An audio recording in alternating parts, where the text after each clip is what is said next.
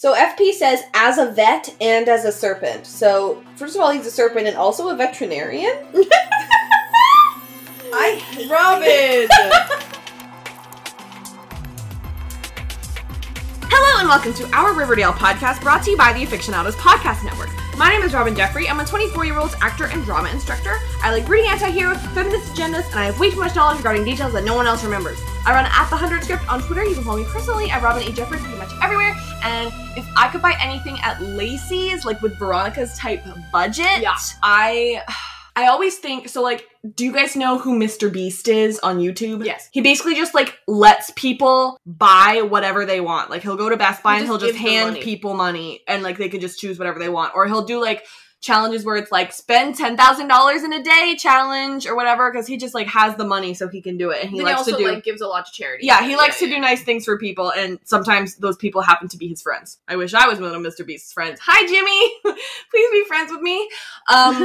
Either way, like, I always think when I watch those, I'm like, if I could spend $10,000 in a day, I would, like, just buy things that I could then sell, because what I need is money for the long run. You know what I mean? Mm. So, is this a sort of thing? I always think too hard into these fun facts. Yes, you do. I know. But is this a thing where it's like you have this opportunity to buy one thing from Lacey's and then you continue on with your life? Or is it like you can buy whatever you want because you just have that money in general? Okay. The parameters are Mr. Beast rules. So you can have $10,000 to spend at Lacey's. And Lacey's is, of course, Macy's. Mm-hmm. So they've got home goods. Mm-hmm. They've got furniture. They've got jewelry. Yeah. Luxury bags. Clothes. Mm-hmm. I love thinking in Mr. Beast rules because it will never happen to me, but I want it so bad. And it's like, playing the lottery game. Yeah. I know I won't win it, but I have plans if I do. Yeah. So I guess what I would get then is probably like, we would get like a new couch. Ooh, yeah. I was gonna say new I hate our couch. couch. A cat recently puked on it. It sure did. So, and Brittany has spilled many an iced tea on it. Okay, that happened twice. Okay. So we would get a new couch, and I might get myself like a really cool like bed frame. Mm-hmm. And right now I'm just thinking in like furniture type stuff, but I really like crop tops. And then I would buy, like, some luxury items so that I could then turn around and sell. But I wouldn't want to get something, like, so expensive that it's, like, out of the price range of people. You know what I mean? Like, no one's gonna buy it because it's too expensive. I think you can get, like, diamonds at Macy's. Like, not high-quality diamonds, but you could definitely get diamonds that you could resell. So, yeah. I would just mostly get stuff, like, I would get stuff that I need, but then I would mostly get stuff that I could resell because, I gotta pay that rent. Gotcha. Yeah. Good answer. Thanks, sorry it was long. It's okay. Anyway, my name is Brittany Ray. I'm a 30-year-old journalist from beautiful post-apocalyptic Vancouver, BC. I like badass moms and long naps. I'm on Twitter at Brittany, a rank and found attempting to be interesting and talking about my cat. And I would do much the same thing because I am a hoe for home decor. But, like, in terms of, like, things that Macy's carries, they do sometimes have, like, more higher-end luxury bags. So I would, like, go as high as I could to get, like, the nicest bag possible. Because I really love luxury bags. Thank you. Oh, also, they have the makeup counters, so just clean them out. Like, I would roll up to, I would say the Chanel makeup counter, but their makeup's actually not that good. Ooh, go off. Full shade. So I would roll up to, like, one of the cruelty-free ones instead. Cool. Yeah. Okay. How about you? My name's Samantha Coley. I'm a 27-year-old marketing coordinator from sunny pre-apocalyptic Washington, D.C. I'm a senior writer and the social media specialist at Telltale TV. I like over 40s OTPs and making playlists. I'm on Twitter at Sam Casey's, where you can find me yelling about television and fangirling middle-aged actresses. And I would buy at Macy's... They were, for the folks who can't see what they're doing, which is everyone, they're just holding hands in a really weird way. We were seeing how we could make our fingers fit. Well, Sam, to be honest, I already know what your bio is, so I didn't have to listen to that part, but I'm interested in what you have to say now. We were playing. I have no problem with you playing. I think it's just, I needed to explain to people why you were laughing when I looked up. What I would buy at Macy's, I would contribute to the couch. Thank you for your help. Oh, yeah, I should do that too. Oh, shit. I would contribute to the couch. I would buy probably, like, a nice coat. Ooh. A fancy pair of shoes, but not heels, like fancy, like, boots. Lady loafers. You know how I know you're gay? That's my new band name. That's my new band name. That's my new band name. Lady Loafers. You know how I know you're gay? That? Yeah. Well, I don't want to be uncomfortable, but I want to look like I have a lot of money. Yeah, I want to look like I have a lot of money. knowing that I don't have a lot of money. Yeah. Because if I had that much money, I would help other people. Yes, same. And then I would buy a really expensive perfume. Ooh, good answer. Good answer. Also, do they sell electronics there? We could get like... Do they? They could sell TVs. We could get TV... Do they have electronics at Macy's? Do they have Macy's in Canada? No. Yeah, I've only ever been to by Macy's department. once, and that was back in 2011, so I don't know. No, they don't. They have watches. Oh. Oh. What's the most expensive thing at Macy's? Just kidding, they have electronics. Oh, I hate you guys. Well, I want some stuff from there. What kind of electronics they do have kitchen stuff. They have home goods. Oh no, guys, we really we didn't think this through at all. Unfortunately, this isn't what people signed up for All listening right. to, so I think we're gonna move on. Okay, cool. Okay. Today we have words to say about episode 412 of Riverdale, Men of Honor. Would you like to hear a fun fact? I sure would. This episode is chapter 69. Nice. Nice. Except it's not very nice. No. Ooh, go off. So Men of Honor is a 2000 American drama film starring Robert De Niro and Cuba Gooding Jr. It is inspired by the true story of Master Chief Petty Officer Carl Brashear, the first African-American master diver in the United States Navy. So, military stuff. Yeah. You know, so that's kind of relevant. It's definitely relevant to at least one of the plot lines. Yeah, and they say it in two different plot lines. They say, like, people of honor. In Jughead's storyline, they talk about how Brett has no honor. Lol, I agree. He really doesn't, though. And then, of course, Archie talks about Fred having honor, which is cool. So this title is actually more relevant than a lot of the other titles that have occurred in Riverdale's history. So, Sam, I know that you have pretty strong feelings on this. Would you like to do your toot or boot first? Sure, I'm gonna go ahead and boot it because I was bored the whole time, which is weird because FP and Alice were in this episode. But I didn't care at all. Thanks. Brittany? Like, it wasn't... Here's the thing. It didn't have any plot lines that overly annoyed me. Oh, wait, I just remember what happened to Veronica Booth. I just remember what Veronica's plotline was, and, like, screw that. So to remind everybody, it goes from best to worst. The scale goes shoot, toot, newt, boot, and scoot. I'm going to newt this episode. I mean, this is the third episode in a row where we have all newted or booted it, which is kind of disappointing, but that's honestly how it is when you come back from the mid-season, because there are so many episodes. And it takes so much time to get to where you need to be.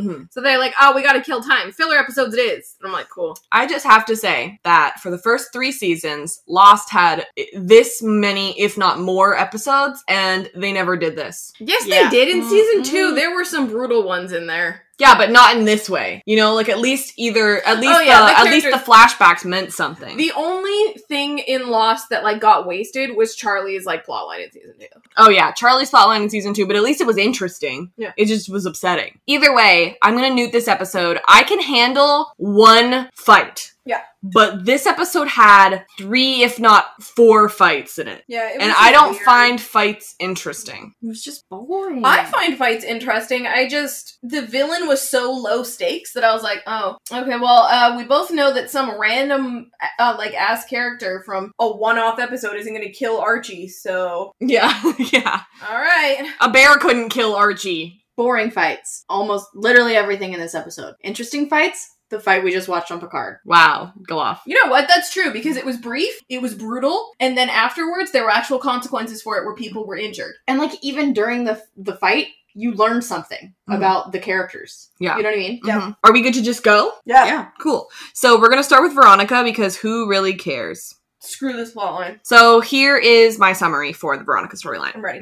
Veronica informs her parents that she's going to New York to shop and have her interview for Barnard College. Hermione and Hiram are also headed to New York, but luckily we don't see them at all.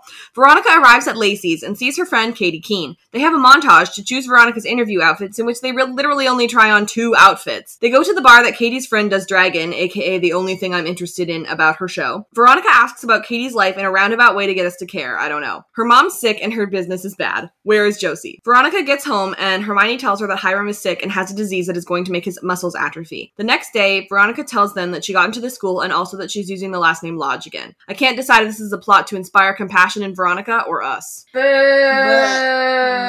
So she says that she's road tripping with Smithers. I'm a little pissed that we didn't get to see Smithers. Yeah, I feel robbed of Smithers. So I guess what they're doing is they're going to drive to New York together, but then they're splitting off? I guess so. Okay, so then, like, who cares if we don't see them at all? Yeah. You know what I mean? Weird. So, yeah, she goes to Lacey's, which is a thing that we have heard of. That's one of the Riverdale names that they have used in the past, so that one's not new. God, those crack me up, though. And she mentions a designer named Proenza Schuyler. That's a real designer. It is. Okay, my note was, it's some designer name. I don't know if it's a joke or if it's a character on Katie Keene or if it's a real designer. I didn't know. Okay, well, there you go. So they montage where they try on only 2 outfits. And then I rewatched it, and there's actually 3 outfits, but that one's literally only seen for like maybe 2 seconds. Right. That montage sucks. It was a horrible montage, I gotta say. Half the montage was spent in the outfit that she chose. And it was just her turning around in the same place. I was like, I want like 4 outfits minimum, and they better not all have the same energy. Mm-hmm. But they totally did. Yeah. So she talked about how her friend does drag, which we knew because it happens in like all the trailers and stuff. Mm-hmm. So I'm not planning on watching Katie Keene. I will watch the premiere, which on the day that we're recording this happened tonight. But I haven't seen it yet. I'll probably watch the premiere, but other than that, like, it's definitely not as interesting as Riverdale. No, the show, like, I don't feel like it's adequately sold itself to me. Mm-hmm. It's just like kind of about her and her life, and I don't find that very interesting because there's no like crimes to solve or anything. So I'm like, okay, whatever. And unfortunately, they never really gave Josie enough of a character for us to care about Josie either. I care about Josie, but it's like, I want to know if she even has a role on that show either. Yeah. She's supposed to be one of the main characters, but like, in what way? You know, they didn't tell us. Like, I care about Josie, but I care about Josie in the world of Riverdale. I don't care about Katie Keene. Yeah. If I wanted to watch Gossip Girl, I would go watch Gossip Girl. Yeah. Yeah. You know what I mean? Yeah, what's different? Well, I guess we have to watch it to really judge. Like, that's true, that's true. Well, if any of you guys are watching Katie Keene and you find that we're wrong, please tell me. Yeah, I would like to know. I'm sure it's a delightful show for, like, people who are into that genre. Yeah. But I'm not into that genre. Mm-hmm. No. You know what I mean? Yeah. Like, yeah. For me, like, I want to read books that, like, immerse me in a world where it's, like, everything is happy and good. Like, I want to read To All the Boys I'd Loved Before, and that's why I like watching To All the Boys I'd Loved Before. But, like, it's different when you're, like, watching the show. You know what I mean? Like, I'm not interested in just, like, sitting around and waiting. And it's, like, it's even different in the way that, like, it doesn't seem to be that funny. I'm literally, like, Googling what the reviews were for Katie Keene. I don't know. Like, I'm a sci-fi person. Mm-hmm. Yeah, I want to watch drama mystery. That's what I'm interested in actually, like, watching on television. Yeah. Or, like, hard comedy. But if there's, as we know, by my taste, if there's a MILF, call me. But it sounds like Katie's mom isn't doing well. So how long is the MILF here? Like, yeah. I don't know. Yeah, and there haven't been any parents in the advertisements. I came to Riverdale for the parents, Mage and Amick, and that's why I'm still here. Yeah. So they're in the bar and they're talking about how Archie might not come with her to New York. He'll probably stay in Riverdale. They could do long distance, or I'm just shooting this out there, they could break up. Like, Veronica is talking a lot about her future in New York, and Jughead talks about how he's going to New Haven or whatever, and I'm like, okay, but there's a whole nother season of Riverdale. Like, what's going to go wrong so that you either don't leave, or, like, we get, like, a garbage later seasons of Glee type garbage, you know what I mean? Which I don't want. Yeah. It's really hard to get a show past when they graduate. And all of the characters shatter into different places. Yeah. It sounds like Katie Keene is, like, pretty okay, but that they still haven't figured out what to do with Josie. Okay. Anyway, to talk about Veronica. So then we get some Katie backstory or whatever. I guess this is like, is this supposed to be a backdoor pilot for Katie Keene? No. I think it's just to kind of, like, intrigue Riverdale viewers and introduce her into the world. Like, I feel like if it were a backdoor pilot, we would spend the entire time in New York, and we don't, so it's just like an introduction to Katie Keene and be like, hey, I'm on tomorrow, please come watch. Exactly. And we're like, I hear you, but I won't. What do you guys think is the reason that they did this with Katie Keene and not with Sabrina? Because they're cowards about Sabrina. Okay. They're owned by 2 different companies. But they're run by the same people. It doesn't matter if the creatives are the same. When you have 2 very different companies owning different rights, like, so this is the CW and then Netflix, crossovers are much harder because you have to get contracts involved. Whereas if you're on the same network, the contract is just with the CW. So this is way easier to do. I mean, that's fair, but I would much rather be interested in a crossover with Sabrina. Yeah. Just because, like, that world is more interesting to me, even though I don't like Sabrina that much. Yeah. I'd still watch it if it crossed over with Riverdale. Right. Yeah. So Katie and her boyfriend, they first held hands at Veronica's quinceañera, and the Jonas Brothers performed there. How do you feel about that? I just like this. A lot about this show is unrealistic, but I feel that that's one of the most unrealistic things that they have ever said. Why? The Jonas Brothers would never do that? The Jonas Brothers, that's not what the Jonas Brothers did. Beyonce does it. She performs at birthday parties. Beyonce performed at literally a birthday party. It was like one of the fanciest birthday parties ever. She probably got paid like millions of dollars, but it still happened. Yeah, I don't think Veronica has like millions upon millions of dollars, right? She just has like $1 million. I don't know. Either way, she blows through it like she has millions. This is back when the Jonas Brothers were still like, you know, a little bit longer, lines, vines, and trying times type time, you know? Mm-hmm. And yeah, I just don't believe it. Okay. So then it's mentioned that Katie and her mom made her dress for her party. And then they talk about how it was the start of their beautiful and unexpected relationship. First of all, unexpected? Well, I mean, they didn't really know each other before that. Yeah, but like, why would they have any reason not to be friends? They're very similar. I don't know. I just thought the word unexpected was really strange. And something else that people on Twitter were pointing out was the use of the word relationship and not the use of the word friendship. What are your thoughts?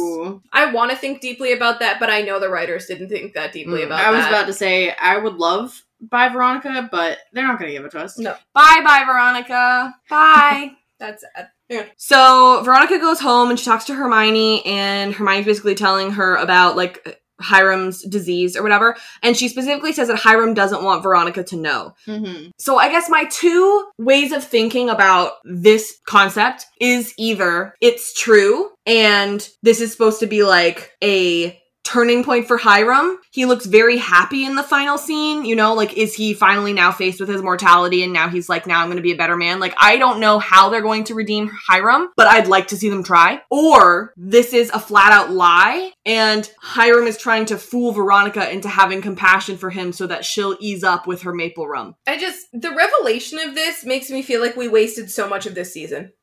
It feels gross. Yeah, like, it's really manipulative, and, like, now the whole Hiram versus, like, Ronnie thing was, like, a waste of time, and her trying to get out of this abuse cycle is now not happening, so, like, she'll be trapped as a lodge forever, and I'm like, so what was the point of, like, the last 12 episodes? Yeah, we are past the halfway mark now, and I still have no idea about anything about the videotapes, just to be clear. Like, that's supposed to be the main thing, and I just don't feel like this season was put together as well as the previous two seasons were. Yeah. Like, the previous two seasons felt like they had an arc and felt like they had, like, a pattern that they were going by, and it was working.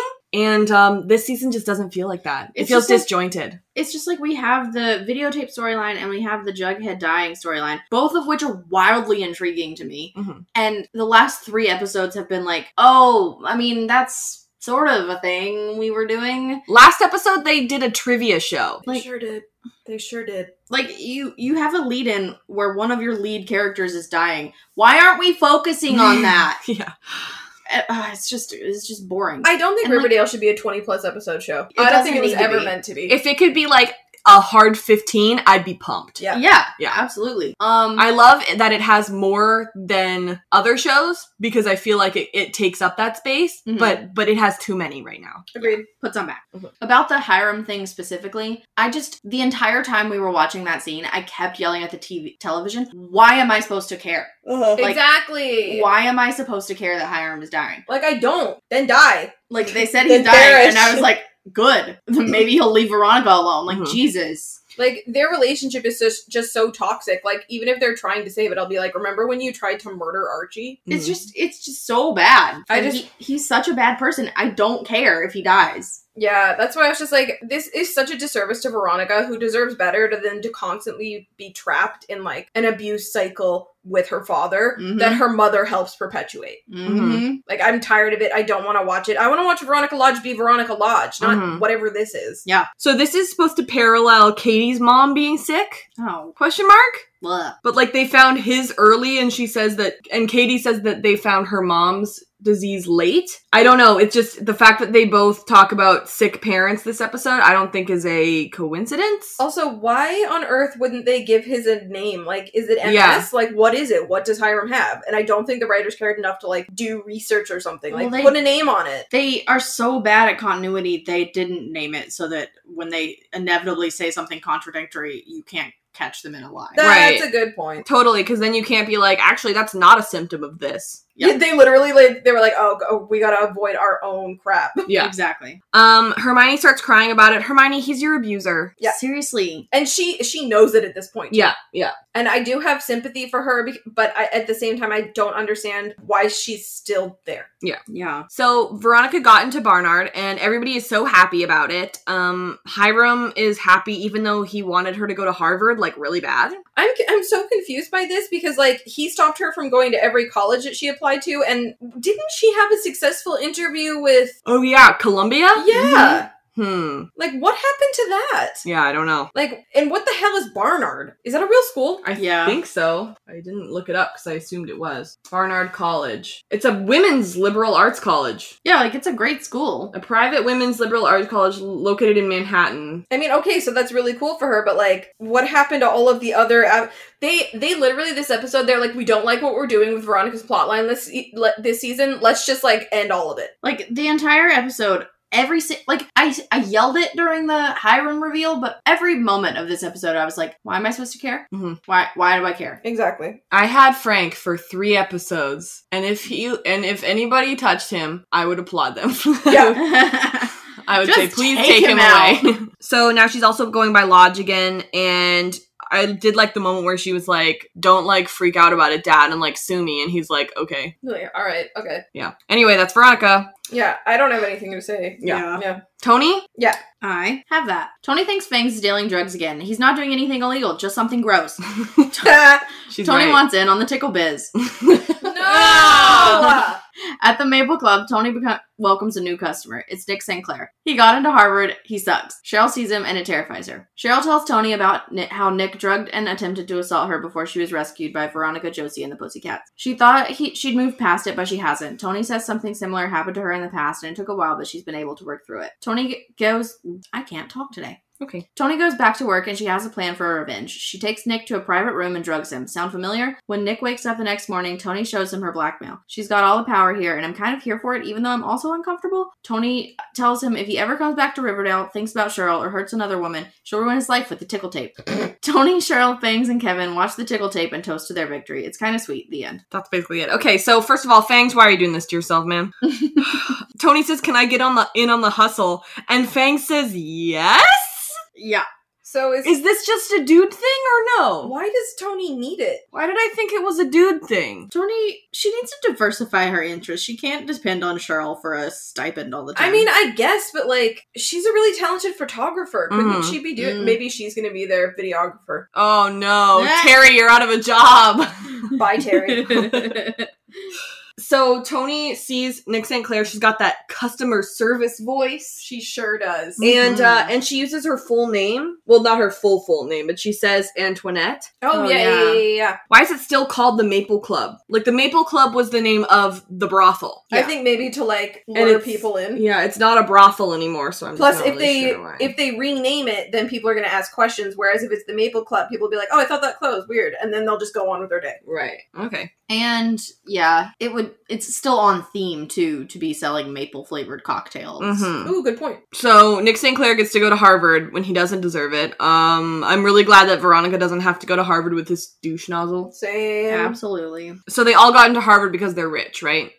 Oh yeah. And so yeah, he's scoping out a place for a party because he's like, yay, we all don't deserve things. I'm kind of confused by part of this because I'm like, did they only bring him back just to have Tony dunk on him because they didn't have anything to do for Tony? Well, I think that's the whole there's kind of like a butterfly effect thing happening here, because it's like, okay, so Nick St. Clair comes back so that they can give Tony for something to do. But the way that they set up the Nick St. Clair thing is with the tickling thing last episode, you know? So you're just like, okay, so why did we need the tickling thing if it wasn't for Nick St. Clair? And if Nick St. Clair is only here for Tony, like, what's the point of Tony standing up to her? You know, like, there has to be something going forward, or else it was literally for nothing. And I mean, it's Riverdale, so it's probably literally for nothing. I think it was pointless because it's just weird. Like, sometimes I feel like mid-season it happens a lot for Riverdale. They sort of like don't know what they're doing and they cram a bunch of crap in that doesn't mean anything. Yeah. And I feel like that's one of the things that just happened. Agreed. Cheryl has this tendency to like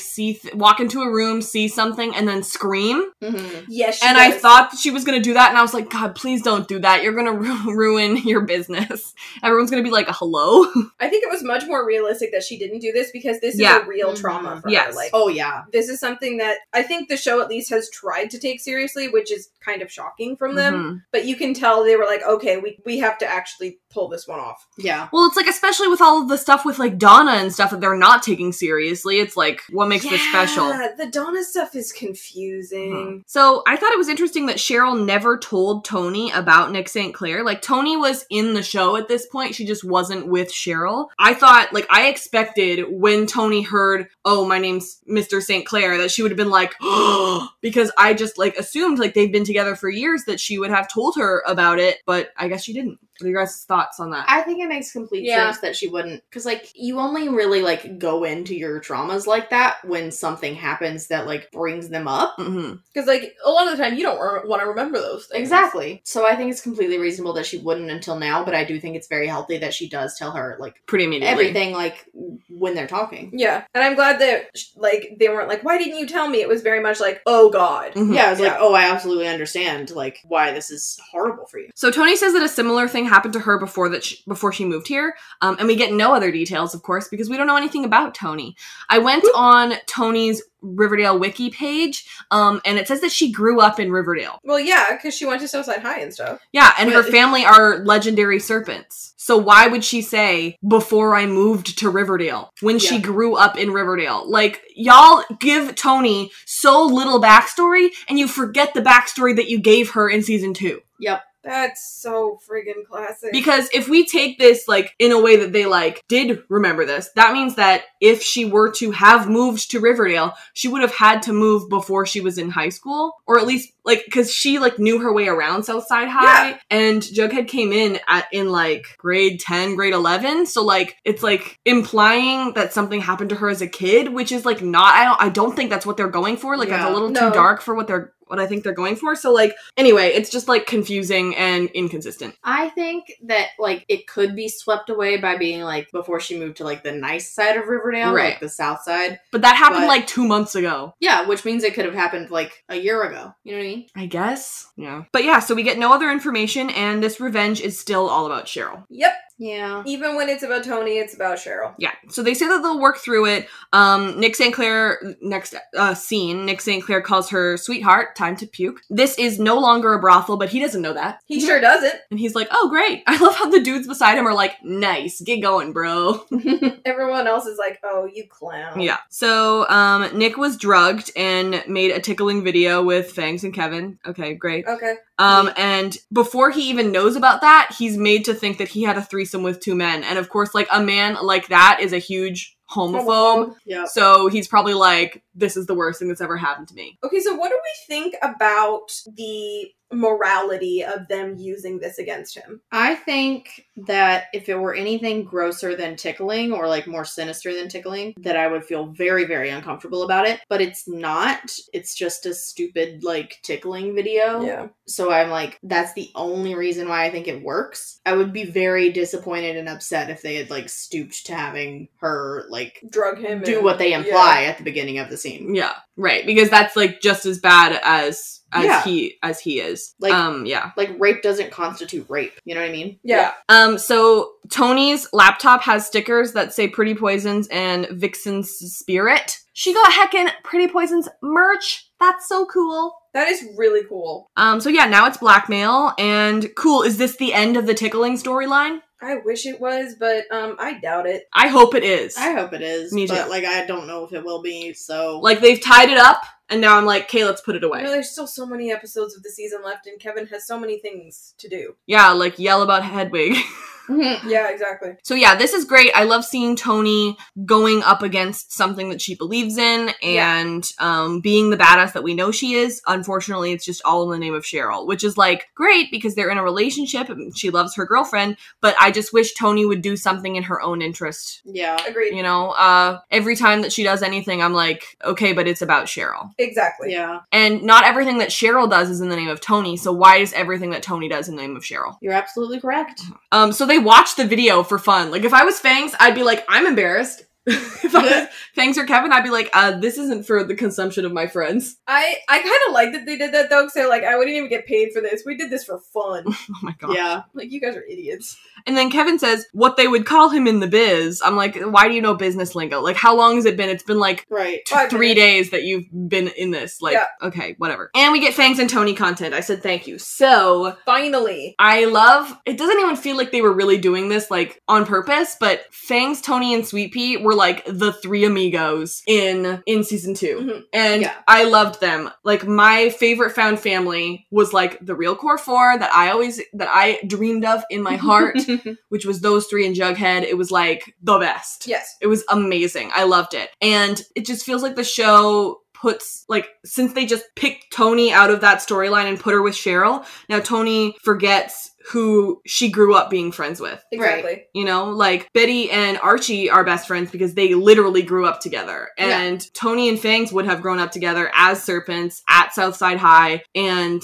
it just doesn't feel, it's just, like, nice to see them interact and, like, be together. And actually be friends again. Yeah. Yeah. And then my last note for this storyline was just that Fangs is, like, cuddling a stuffy or something, and that's just, like, very him. It was so He's cute. so cute. It's like, I always say every time Fangs does something, like, goofy, I always think, like, that's not Fangs, that's Drew. But it started happening so often that, like, I think it's Fangs. Yeah. Fangs is just kind of a goof. Mm-hmm. How cool is it that there were 4 queer characters in one scene, though? Yeah, fun. Like, that's kind of cool. I love As that. much as Riverdale sucks, sometimes you get things like that, and you're like, okay. Okay, you can Fine. stay. Right. Yeah. Mhm. Like, I guess I'll put up with it. So, before we go into the next storyline, I totally forgot that we have thoughts from listeners. I don't know where my brain was at, but, God, Robin, get it together. so sorry. But I do have a few things to bring up. So, we had a tweet from Mandy, who is at Short Socklings, and she said that she was really surprised that Betty didn't do what she thought was the obvious thing I just remembered what this is! with the piece of paper, which was try and frame Brett. right. That would have been so much smarter. Which she fully didn't do. And then I kind of thought of the point, like, if Brett's the one who, like, presented this to the police or to Principal Honey or anything, Brett, you're on the opposing team. Like, in what world would Mr. Honey not think that potentially Brett planted this in Betty's Right. garbage? Exactly. You know? Yeah. Like, he just took him at his word, which I think goes back to our theory that Mr. Honey is a Stonewall graduate. Or just a sexist. Or DuPont's son, which is what Casey thinks. Oh, right. And then our friend Joanna, who is at Very Decima, she also sent us some thoughts. And No thoughts, head empty. Me. she said that Archie's storyline is actually her favorite, in part because of Tom Keller, because she loves Tom Keller. Same. But she also loves, through Frank, getting to know more about Fred, seeing about this place where he spent most of his adult life, and she's really interested in Frank and how he interacts with people, the way they know him, and especially curious to see him with FP and Hermione, since besides Mary, they were the closest to Fred. Yes, If we ever get to see him with them. Which right, we like, won't. it seems like he's gone, and also, FP and Frank acted like they didn't know each other. Yeah. And I was like, would you not? I guess not. This is weird. I mean, I guess FP was a deadbeat at the same time, so. That's true. Joanna also brought up the fact that, like, I had said that, Brett must have been tipped off because why else would he go through her garbage can? And Joanna says that he seems like he would be the type of person to just not believe that he could have lost. And so he just tried to find a reason for it. And so he probably looked in everybody's room. That's a great point. Genuinely genius. Yeah, probably. Yeah. Yeah. I think that is more than likely. But I genuinely think if he hadn't found anything, he could have just planted it. And he would have. And he would have the means. Yeah. And literally, Betty could have said he planted it. Yeah. But then they would believe Brett because he's a straight white man and he's rich. Yep. Good point. Yeah. All right, Archie. Ugh. Archibald. I just, even, like, summarizing this plotline, I was like, y'all just wasted so much time here when Archie could have been doing the community center plotline. Yeah. Mm-hmm. Alright, Archie. Mary's out of town, which makes me less interested in this plot already. An old army buddy of Frank's shows up. His name is Ted, and he's a totally chill guy. He tells him that one of their old friends died of cancer. Archie invites him to join them for dinner because he's a good boy. They all get along so well that Archie offers to let Ted crash at the house. Great idea, dummy. The next morning, Archie bounces for school, and Frank arranges to take Ted to the bus. He gets a call from his friend Ducky's wife, June. Honestly, none of these names are important. Telling him that Ducky was murdered. Ted attacks Frank with a knife, and Archie shows up just in time to knock him out. He forgot his phone. A knife! Ted escapes. Frank explains that a few years ago, he took Ted up on a job offer that turned out to be mercenary work. The company that hired them is probably paying Ted to kill the rest of their unit, so they're gonna need backup. They go to FP, who is totally down. Archie has Frank lure Ted to the gym to trap him. FP and the Serpents catch him. Ted says Frank broke some sort of code, but, like, isn't murdering your friends breaking a code? Who go off. Anyway, Frank needs to get out of town and away from where the feds can find him. Ted fakes his death to trick a cop and breaks out of jail. He finds Archie and there's this big fight that doesn't matter. Anyway, Frank hits Ted with a trophy. The feds arrest Ted. They're also looking for Frank. Archie convinces him to cut a deal. Psych! Frank bounces in the middle of the night and thankfully his stupid plot is over. Yay. Archie and FP bond over Frank and Fred. Archie says that his path should basically follow Fred's. I had so much hope for Frank at the end of last year, like at the very end of the mid-season finale. Yeah. I was like, oh, this is gonna be awesome. And every episode that happens, I'm like, ugh. And I just hate Frank more. Be like, this was a waste of my time as a viewer. This is a waste of Ryan Robin's acting talent. It's true. Like, ugh, it's just bad. I deeply do not care about any of it. Like, I'm supposed to care about some random man and all those random people from his random past who are trying to murder him and all the bad things he's done. I don't care. I don't! So we're told that Mary is on a case, so at least they're telling us where she is. Mm-hmm. She's not taking a nap, so. That's for sure. So this guy's name's Ted Bishop, and I looked up Ted on Archie Comics Wiki. Okay. Or on the, Wikipedia page for Archie Comics characters. Okay. And it took me a long time because I just had to search Ted, and I get stuff, like, at the end of Disappointed, and, just, like, a whole bunch of words. There were 92 Teds. And I looked so sorry. And I looked through them all to see if anyone was named Ted. And there was a guy named Tough Teddy Tambourine, but it doesn't seem like he's relevant. Oop. So all that time was just wasted. That's right. I'm so sorry. So Greg died, and there were some Gregs on the Wikipedia thing, but they also didn't seem like they were relevant, giving me any type of foreshadowing, so didn't matter. So did Greg die of cancer, or did Ted kill Greg? Oh, Ted. Oh no, he definitely killed him. Okay. He's like, hey, buddy, I came to tell you that I Greg's murdered dead. Greg because I killed him. So Ted knows Fred's name, so they must have been pretty close. Yeah, I mean, I think they were genuinely good friends. Yeah. Sure. So, like, hey, Ted, bit of a betrayal, my man. Yeah, that code breaking, as I said. So Frank saved Ted's life, even though he'd already been shot, and now he's trying to kill him. Once again, Ted, not great. There was definitely some resentment there. When they were having a conversation, it was like, you got shot anyway and you kept going. I was like, why do you resent him for this? Like, is it because he was a war hero or something? Right, it's like that he got the medal and you didn't or something? I don't know. That's what it felt like to me. Yeah. Yeah. I don't think we're gonna see Ted again, thank goodness, so I don't think it matters. That's a good point. So we can just move on, which is great. Damn, you right. Archie, stop offering for people to stay in your house that you don't know. Right. God, he's just a doormat. I love him and he's so dumb. Like, why he's didn't gonna get murdered at some point because he keeps fighting strange men in his home. I'm just so confused as to why Ted was like, okay, I'll get a good night's sleep and then I'll kill Frank. When he could have just killed Frank in his sleep. Right. Oh my god, I didn't even think about that. Like, I don't know why he spent the whole night and then ate all of his breakfast with them before trying to kill him. So not only are you a murderer, but you're a crap murderer. Yeah, you're just not very good either. Like, he could have just, like, straight up strangled him in the night. It would have taken, like, nothing. And, like, Archie wouldn't have heard it. Yeah. He sleeps like a brick. Smother them with a pillow. That's how Desdemona died in Othello. Exactly. Every time Robin has a pillow in her hand, she goes, hey, you know how Desdemona died in Othello? And then she tries to smother me! Please don't smother my wife! Okay. But it is how Desdemona... That's how Othello smothered his wife, Desdemona. In Othello. Have you tried not murdering people lately? I have yet to murder someone. Alright. You verbally murdered me a few times. Notice how I said of yet. Oh, oops. I should be afraid. So Archie says that he's just running to school, and I really love when they mention that they go to school. Yeah, because sometimes you forget that these are teenagers who need to be educated. He really does seem just like a little boy who needs to go to school in this scene, which I love for him. He's literally just like, okay, nice to meet you, bye, I have to go to work, or I have to go to school. Like, I know we spend the most time at Jughead's school right now, but Archie is the one who feels still most like a teenager. Yeah, so weird, right? Yeah. So Betty's not in school because she's suspended, and Veronica's not in school because she's in New York and doing her interview for college. So, and Jughead doesn't go to that school anymore, so Archie has no friends. Oop! Oh, he doesn't, does he? Not really. Just like Kevin was there magically. I guess. So they're like, hey, that kid's a good kid. He's like, yeah, just like Fred. Like, Stop it with that. I mean, at least he said it to someone else and not to, like, say something to Archie this time, which is... Yeah. Well, doesn't he also say it to Archie in this episode? I think so. Again? I don't remember, but either way, like, he just keeps telling people that Archie's just like Fred, and you know what? Now it's heavy-handed. Yeah. Now it's too much.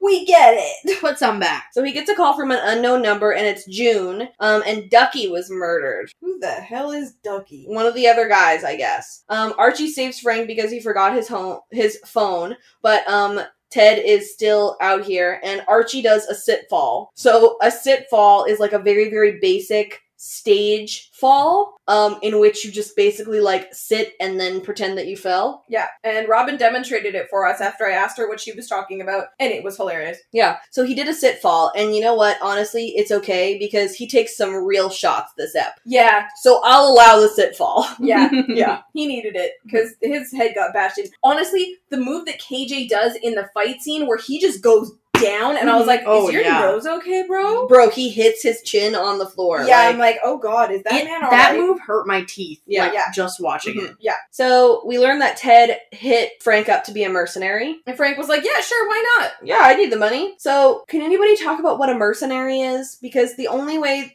Okay. Don't you just kill people for hire? It's a killer for hire.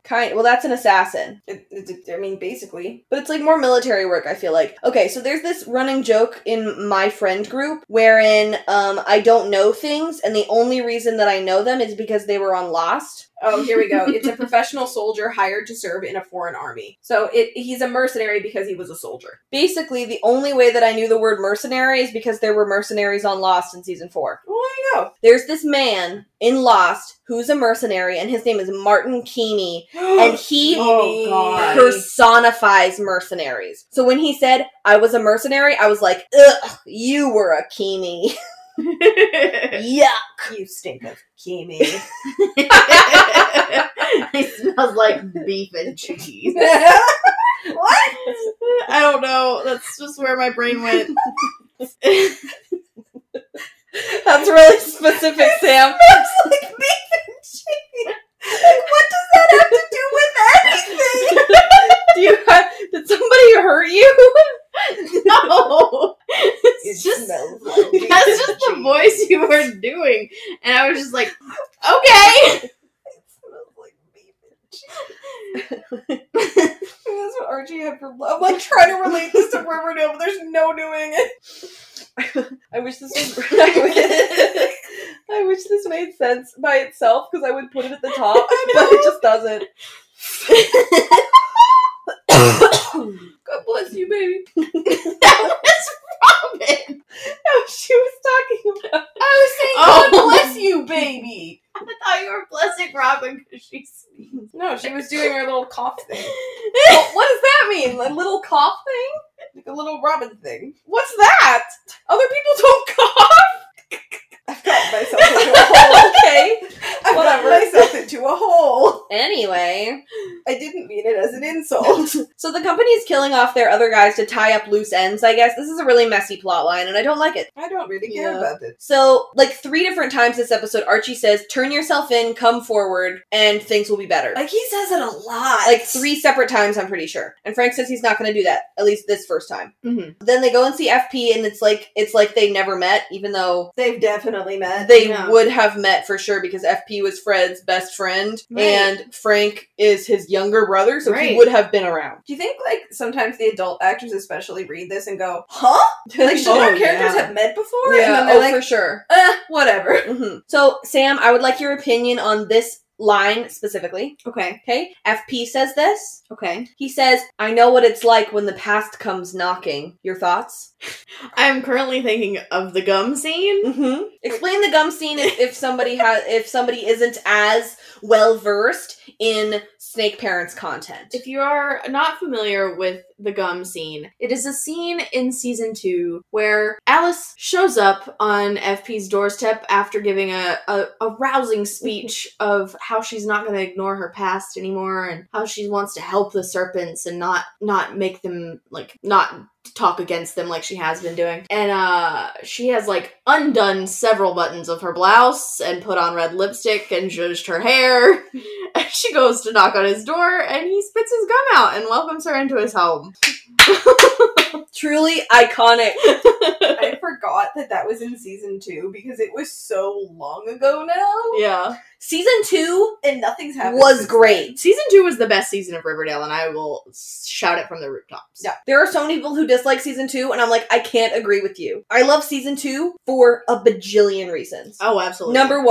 Number one, Grundy died. Not expecting that. Just kidding, you guys. It's because Sweet Pea and Fangs showed up. I was like, oh, I thought she was about to say, like, Snake Parents. I was like, yeah, same. Man, season 2 I mean, was that too, but... Season 2 is the best season of Riverdale, and Mhm. there's no arguing with that. You know what? I'm really pulling for season 5, but because season 4 has not lived up to it. That's for sure. Yeah, but the thing about TV shows is it's probably just going to keep going downhill. Like, I could give season 4 could top season 3 for me because I did not like season 3 past the first, like, 7 episodes. So it could come back Yeah. in the last half and, like, bring it home if it, like, focuses on the 2 plots that I care about. Yeah. Exactly. So FP says, as a vet and as a serpent. So, first of all, he's a serpent and also a veterinarian. I hate Robin! Like, you had that... You wrote that joke out, didn't you? No, I didn't. I truly thought you were reading that joke, like, had it prepared, like, this is the funniest thing you'll ever see. Well, I wrote as a vet and as a serpent, and then I thought to myself when I wrote it, I'm going to make a veterinarian joke, but I didn't write it out because I can remember. Okay. Proud of you. Thank you. Did we know that FP had been in the military? Yes. Yeah. We did? Yeah. Can you remind me? I'm pretty sure he says something about it in season 2, because I remember having a lot of Snake Parents headcanons. Oh my gosh, yes! We had so many headcanons About like him leaving Yes. while she was pregnant. and then him like, not knowing she was pregnant, Yep. and then her, like, just pretending it was Hal's, and then when he came back and he found out they had a baby, and he was like, Mhm. what? Yeah. Oh my gosh, I totally remember that. You're right. That was, like, season 2 stuff. Yeah. Yeah, okay, yeah. Okay, That was I'm a with you long again. time ago. Totally. So they're gonna lure Ted to the gym. I love that they didn't forget that the metal detector was there. I guess it was just, like, there on set, and they were like, oh yeah, I guess walk through there. Sure, whatever. I forgot about that. Yeah. So after he gets arrested by a very handsome FP who's arresting somebody in his serpent's jacket, which so is exciting. handsome. I think it's really funny that he's like, I'm bringing all the serpents, I need backup, and then he literally just, like, handcuffs them and it's Right. over. Yeah. So I'm Like, not sure. Okay, that was anticlimactic. I don't know why you paid for all these background actors. Give me Serpent Alice! So now he says that everyone's fair game, which means that he's gonna go after, like, all of his loved ones. Mm-hmm. But actually, I'm only gonna go after one of them because immediately, the first one thwarts me. Right. Yeah. Also, I don't know any of your other loved ones. I only know... He's like, all of them are fair game. Except I only know one other one. So, and, like, Fred's already dead. yeah. Yeah. So, I really loved the moment where he was like, what about Frank Andrews? Are you gonna go after Frank Andrews? And FP's like, I don't know a Frank Andrews. Who's that? I don't know who that is. That's so weird. And you're like, oh, the sheriff in this town is corrupt. Yeah. Gotcha. But it's towards something that I support, so I'm fine with it. Yeah, he's like Sure. he's good in our books. He's a good bad guy. Yeah, A honestly, good bad boy. good bad boy. Half good, half bad, half boy. But, like, one of my favorite characters is named F.P. Jones. And so I care if the sheriff is leaning towards, is, like, on the side of F.P. Jones, is doing stuff for the good of F.P. Jones. And luckily, the sheriff is F.P. Jones, so that's great. I wouldn't want to go up against Luckily, I am me. FP to FP. So he's like, Frank, where will you go? Because Frank's going to run away now. And he says, I'm going to go head up to Canada. I'll maybe go to Alaska. Stay out of Canada. Get to Alaska immediately. Stay out of Canada. And also, if you We see don't a want bear, you here. if We don't see a want bear, you. Tell it hi. Archie hasn't seen him in a while. Yeah. Also, they're supposed to be in, like, New York. It's gonna take you a while to get up to Alaska, friend. Yeah, like, do the writers know where Alaska is? I don't know. I don't think they do. I am on Fred's side here, where he says, like, go to the feds, and Frank says, I will probably just be made into a scapegoat. Fred. Oh. But Frank says that he will probably just be made into a scapegoat, and he'll be the only one that goes down for it. And Which you know is what? probably true. You know what? That's fair. But it's like, also, what if you hadn't killed people? Right. That's on you. Like, a lot of other veterans choose other jobs that aren't killing people for money. So here's the moment that you were just talking about, Brittany. He says, if you run now, you'll never stop running. And he goes, you're just like Fred. It's like, so Fred... So I need to count how many times in these past 3 episodes that he said, wow, you're so much like Fred. I bet it's over 10. But that implies that Fred said to him, stop running. Get some help. Get some help. And he didn't take his advice. And it's just too bad because it's like now his brother has passed away and now someone else is giving him the exact same advice, but he's not even going to take it this time. No, he's not smart enough to. Yeah. Well, it's not that he's smart enough to. I think it's that he doesn't think that it's an option for him. Like, to give him credit. Yeah. So Ted pretends to be dead and gets away, and the guard that he attacks is named Tubby. Oh, no! Oh, I do like... That's what I call Cody! I do like how Archie's on the phone with FP and he's learning these sort of things, and Ted presumably is just like standing behind Archie and waits for him to get off the phone with FP. Yeah, he's like, oh, what's the tea? He's like, well, I don't want to be rude. Yeah, yes. Well, it's like that's why he didn't kill Frank in his sleep. Right. He's like, that would be rude. Don't want to do that. I wonder if that part of that code was why he didn't kill Frank in his sleep. He like wanted to give him a fair shot at his own life. Right. But here's the thing: if Frank had killed Ted, then the company would probably just hit up Frank to take over killing the rest of them. Like, I wonder... Oh, yeah, good point. I wonder if Ted was, like, the second iteration or the third iteration of the people. Like, it's like they're putting them up against each other, and then whoever wins moves on to the next round. The Hunger Games. You know what I mean? Yeah. But, I mean, also, I have no reason to think that. I'm just making that up. I think that just sounds far more interesting than when the actual truth is. Yeah. Hey, Ted, Archie was really nice to you. Yeah, you big jerk. And I find what you're doing to be rude. Hurtful. Mm-hmm. So, yeah, Archie gets really messed up. He seems, to be honest, like, pretty fine afterwards, which is really interesting because he goes through a lot. Yeah, I was like, how are you still walking? Mm-hmm. Like, you good, bud? I wish that I could choose that shrug that Archie gives to Kevin as my favorite line award. I understand. It was one of the best physicality moments to date on Riverdale. KJ is going up and up in my book, and that was just iconic. And actually, I did choose it as my honorable mention. Good. Yeah. There are other students here in the school. Like, you see 1 or 2 walking around in the background. Yeah. So it's like, oopie. Not safe. There's like kids walking around and I'm like, so no one came running when they heard one of their fellow students get the crap beaten out of them? Like, someone like, is that a sink being broken by a human body? It was just like, another day in Riverdale. I was just gonna say, they probably are just so used to that. As Josie says, it's the murder capital of the world.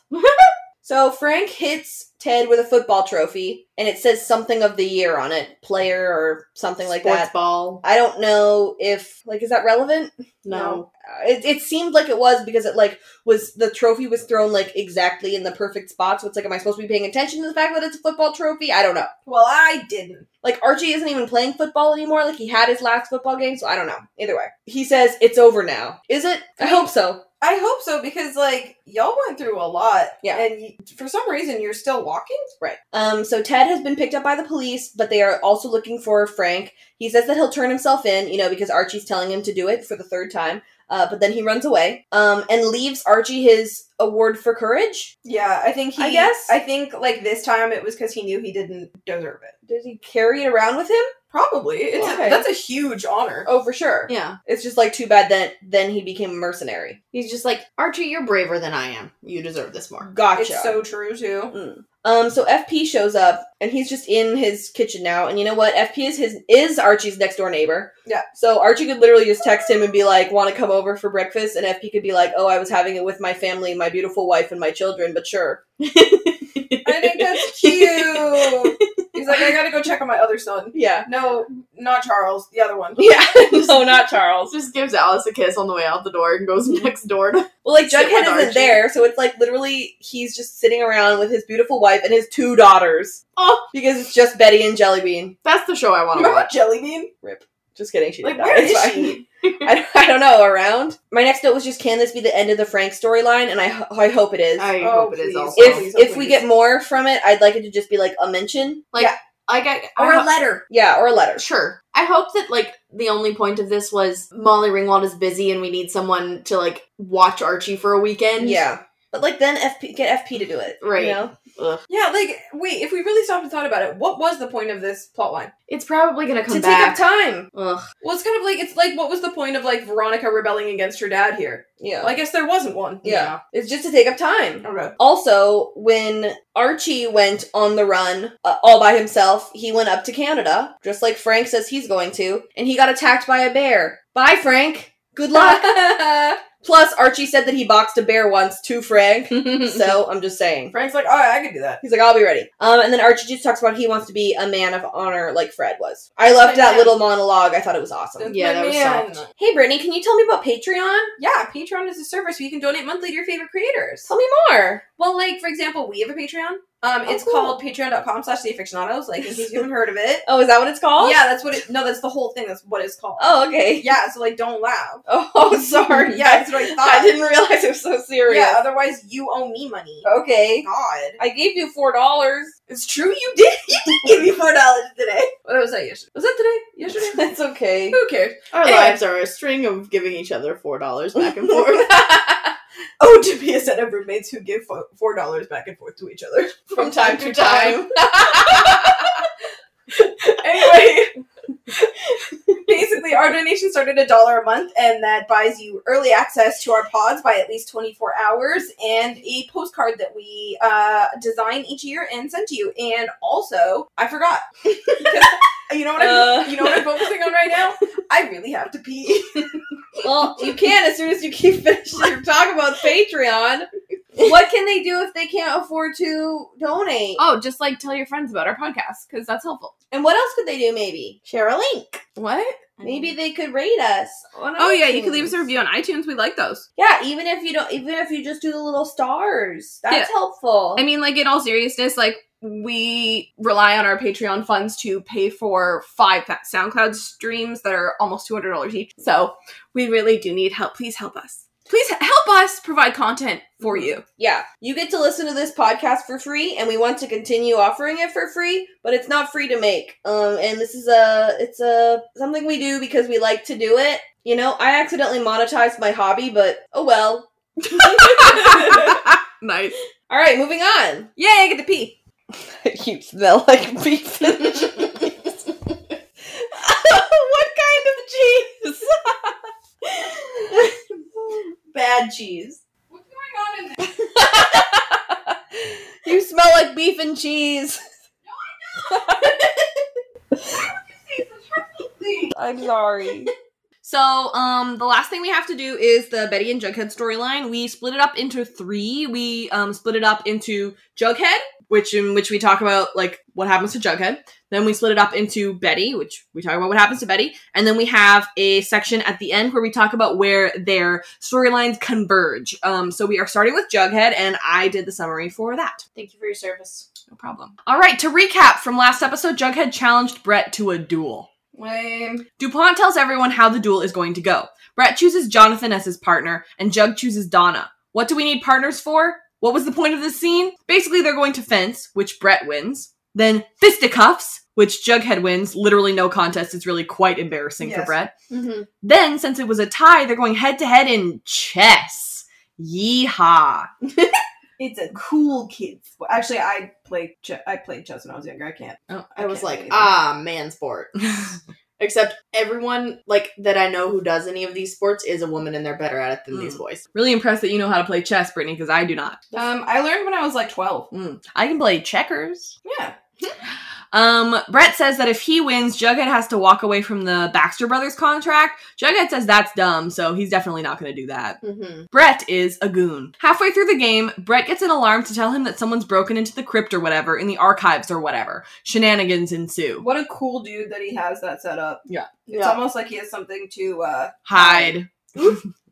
And so the rest of that storyline is going to go at the end after we talk about Betty. Cool. I really liked the moment where DuPont was like, Jughead has challenged you to a duel. Do you accept? And Brett basically goes, I do. I was like, oh boy. They're like, all right, well. So they choose Jonathan and Donna, and poor Joan. Poor Joan. Even after she got that France thing right last episode, everyone's still sleeping on Joan. Still sad. Yep. Like, I would like to know why Joan deserves to be in the Quill and Skull. I just don't know anything about her, and I would like to. I want her to be Donna's secret second in command. I was about to say, I hope she's behind it, not even Donna. Donna's just a liar. Right. Donna says she would be a good coach. Why would she be a good fencing coach? I guess also, he loses. I guess she's good at fencing. Sure, whatever. I mean, you can only coach someone who's brand new at something so No, well. The entire reason we had her be his partner was so that they could say Brett is bad with a sword. Yes, which, in fact, she does say he is mediocre. Yeah, like, which, burn. Yeah. Like, nice. Like, we didn't need to hear it because we already knew. Like, you can kind of just tell from the way he is. Right. Like, this plotline was set up for a dick joke, y'all. Yeah. Yeah. So this storyline is basically just like 2 fights and then some chess, in which it's also just kind of then like sitting in silence. So there's not a whole lot to it. Yeah. But basically they're fencing, and the first to 3 points wins. Brett wins. I'm kind of pissed that we didn't get to see acting in this moment though, because this is actually longer than the one where we actually do get to see acting. Yep. And I would really like to see the moment where Jughead gets his, like, sword, like, pushed out of his hand. Yeah. I would have loved to see Cole's, like, face of defeat in that moment, you know? And the fact that he was wearing a mask was, like, kind of disappointing. I was like, oh, that's not cool, Sprouse. Yeah. Donna looks suspicious. Is she a plant to make Jughead lose? I guess now we know, yeah. Like, maybe? Basically. So, now they're gonna punch each other, and they're gonna go 7 rounds, but Jughead's like, we don't need 7 rounds. This is iconic, though. And Brett says that all I'm gonna need is a coffin for Jughead, just like I got him on Halloween. And I'm like, oh, this is big talk from some guy who gets punched once and then goes out. It's just so funny. He's like, just like I did this. And I'm like, you are such a loser. Like, Yeah. He's like, I bullied this kid this way and this way and this way. And I'm like, okay. Okay, cool. Congrats. Do you think maybe therapy is the thing for you, bud? So then everybody's mean to Jughead, including there being a dead snake in an S on his, in his room, which I think could stand for Stonewall, could stand for Southside Serpents, and could also stand for the S that he always wears on his shirt. Mm-hmm. So, there's a lot of things to do with that S. Like, oh, you guys are jerks. You killed a snake for no reason. Yeah. It stands for sucker. Yeah. I'm a sucker for you. Veronica, at her quinceañera, got a preview. So then Jughead's like, why does Brett have so many friends? Like, everybody's willing to go against me even just because I punched Brett. I'm like, everybody should be on Jughead's team because they'd be like, actually, Brett, that was embarrassing. Like, the fact that Brett didn't get, like, knocked down 35 cool points after that was a little surprising. But Donna says that people aren't actually his friends. It's just, like, pack behavior, which is the same thing that happened to Moose when everybody learned that he, like, had the whole, like, Midge thing and the whole his dad's the Gargoyle King thing. And then everybody, like, hated him because pack behavior happens in this school. Some of us have some experience with that in our personal lives. Ooh. Yeah. Yep. Interesting. So everyone's against Jughead except for Donna, but like, okay. Yeah, I'm like, Donna, who you're cares? kind of like crazy. Yeah, Donna, you dressed up in a bunny mask with Brett, so like we don't really trust you. Yeah. Why is no one like Betty's the only one who seems to like still be bothered by that? Like, Yeah. why did they do that? Yeah. So Jughead is practicing chess with Betty, and yeah, I guess that's that whole scene is just that he's like practicing. So great. I think it really reminded me of that like shot in Pretty in Pink when they're sitting in the windowsill. Like, I think that's what they were going for. Probably. Yeah. I thought this was so funny that like Brett was like, here's what you have to do. You have to leave the Baxter Brothers and I'm gonna get the contract. And Jughead's like, No. I'm not gonna do that. Why would I agree to that? Why would I agree to that? Exactly. Like, he's not gonna do that, although apparently he should, because apparently Mr. Chipping had like a whole bunch of problems. Yeah, he was, there was something going on there. It's like, Brett thinks that he would say yes to it just, like, because of, like, honor or whatever. And I'm totally on Jughead's team because I was the kid in, like, elementary school where people would double dog dare me to do something, and I would say no because it was stupid. Same. And if you act cool enough about it, like if someone says, I double dog dare you to jump in the lake, and you go, no, why would I do that? That's really dumb. I would, like, no. Yeah. Then the kids are like, oh. Like, they don't think you're weird as long as you act like, as long as you don't go, oh no, should I do it? No, I don't want to do it. Okay, I'm backing out. You know, as long as you say it, like, with enough confidence, then, like, nobody's gonna, like, fault you for it. That's why I loved this moment where Jughead was just like, no? Yeah. Why would I do that? Like, I used to do that same thing too. When I was always truth or dare, they'd be like, why don't you pick dare? And I'm like, because I don't want to. Yeah. And, like, Jughead has nothing. Like, if Jughead wins, then what? Right. Then what do you have to do, Brett? You know? have to leave Yale. And you'd have to develop a personality. Yeah. Also, I thought it was so ridiculous how Brett says DuPont. Because everyone else says DuPont, and Brett says DuPont. Yeah, because he's a freaking loser. I was like, he's a Diplo brat. I was like, okay, you're a cool guy, huh? All right. Wish I was that cool. And Brett's like, so I'm gonna get the contract instead of you. And Jughead's like, even if I didn't get the contract, you wouldn't get the contract because you're a bad writer. That was so satisfying. Yeah, it was great. And Brett's like, just getting it to write the thing that he is most sensitive about. Hey, that's the thing I'm sensitive about. So the alarm goes off. It's silent downstairs because he calls it a silent alarm. Obviously, it's not silent up here because he's getting the alarm. But it's silent because Betty doesn't know about it. And DuPont's like very chill with the recess. We figured out that it's probably because like he has his own like secrets down there, and so he'd be chill with it. But like, how much better would it have been narratively if DuPont had said, if you leave this room, you forfeit? It would have been so much better. The stakes would have been so much higher. Yeah, and then Brett would have had to be like, but instead Brett's like, cool, and then he just leaves, and I'm like, oh, there's so much potential that they're missing. Right. So the rest of the storyline happens once they converge. So I think we are going to move over to what happens to Betty this episode. I have what happens to Betty this episode. Great! Alright. Alice tries to appeal to Mr. Honey on Betty's behalf, but he's a butthead, so she fails. Yes. I agree. Betty is suspended and can't work on the blue and gold anymore. Also, no prom. Also, Brett wants to file a restraining order against her. What a great day to be Betty! She and Alice decide to do some self-care and delve into exposing Brett and solving Mr. Chipping's death. What? They've got the time? They talk to Mr. Chipping's widow, who doesn't believe Donna and Mr. Chipping were having an affair. Girl, same. Apparently, Mr. Chipping liked to drink, but didn't like writing Baxter Brother books anymore. She gives them a box of Chipping stuff from his desk. It has army pamphlets in it. Betty and Alice meet with Moose, who tells them Mr. Chipping gave him a pamphlet to help him escape the rumors at Stonewall. Actually, Chipping recruited him to play football there, then encouraged him to leave after his past came out. He actually basically bullied Moose out. Brett's video of he and Donna having sex didn't help either. Betty and Alice break into Brett's room to find the tape, but Brett catches them. He says he has no idea what they're talking about, but it is not convincing at all. Also, he might have a tape of she and Jughead.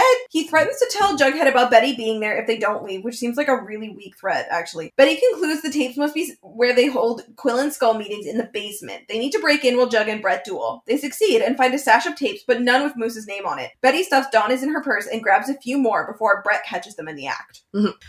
So yeah, Betty is suspended for a week. She's not the editor anymore and she can't go to prom. And you know what? That's not too bad because last prom, her dad showed up and killed like 3 people. Yeah, it's true. So like, I mean, if I was her, I'd be like, you know what? I'm kind of turned off by proms now. Also, like, I still don't really understand the point of out-of-school suspensions. Because it does nothing but encourage kids to like, you're basically giving them a vacation. Yeah. Like, I know it goes on their permanent record, but like, I don't know. It just seems like a way to punish kids without having to educate them.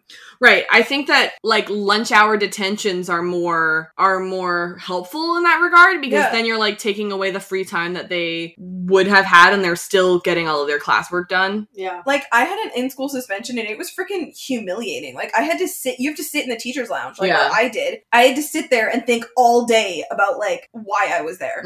What'd you do? I don't want to get into it. What did you do? I didn't actually do anything. That's why I don't want to get into it.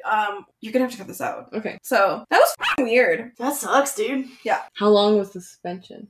A day. Oh, that's not too bad then. Yeah, and I was sitting there and I'm like, I knew that I wasn't a bad kid because I was sitting there going, but I can't miss band practice. Yeah. But like, I was like, but what? I need to go band. We have a big concert coming up.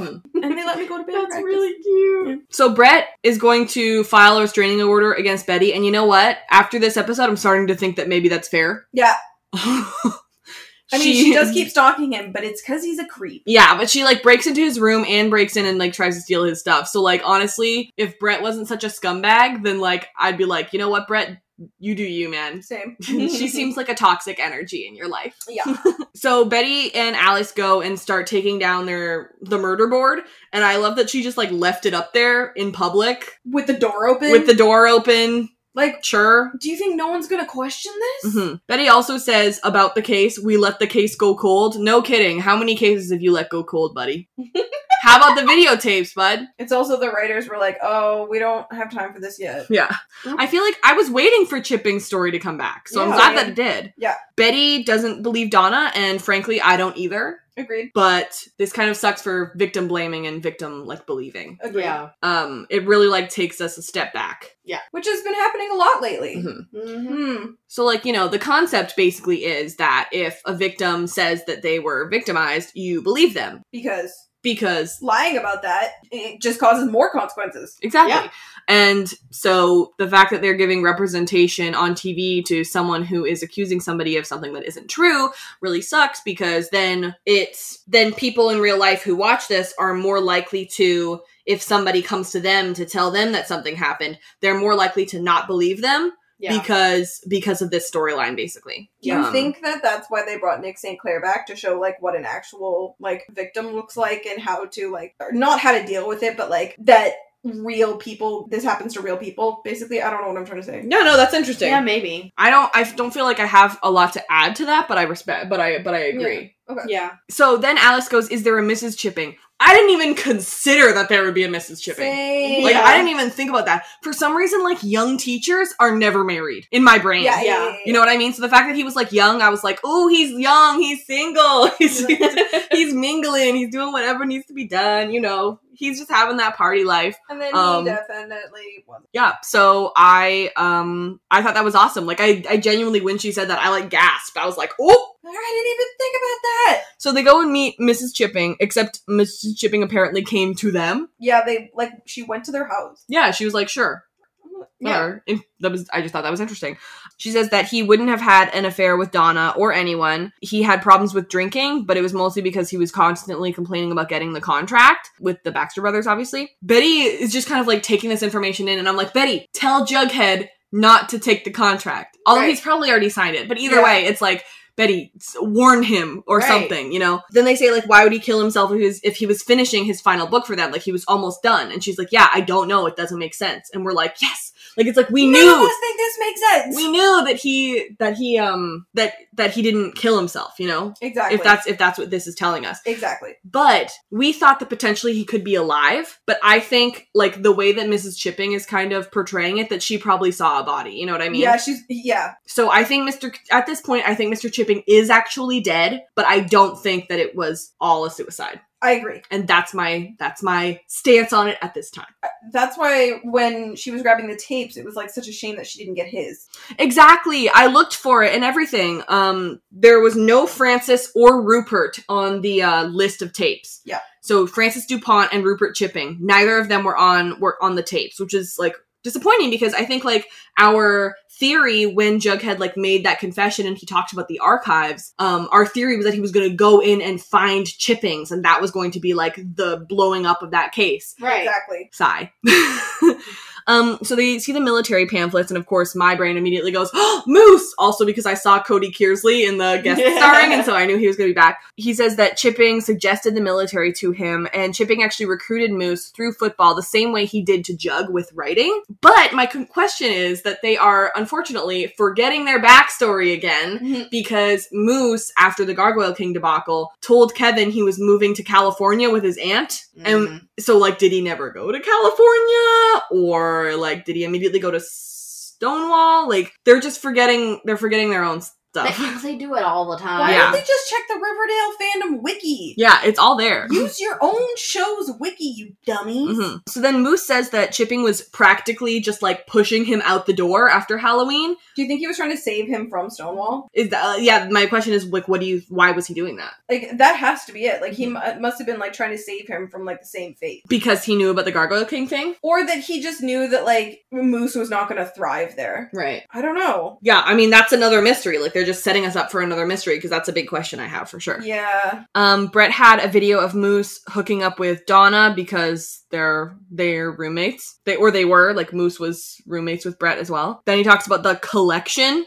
Even though we didn't see it this episode, it exists. Yeah, because how would Moose know about it? He wasn't in the Quill and Skull, so he wouldn't mistake the Quill and Skull collection for a sex tape collection. Right, and also, we saw the video camera in the ice storm, I think. Like, I don't know where it is, but it freaking exists. Yeah. So Alice is like, hey, what? Are we breaking and entering? Yeah, Alice, you're here too.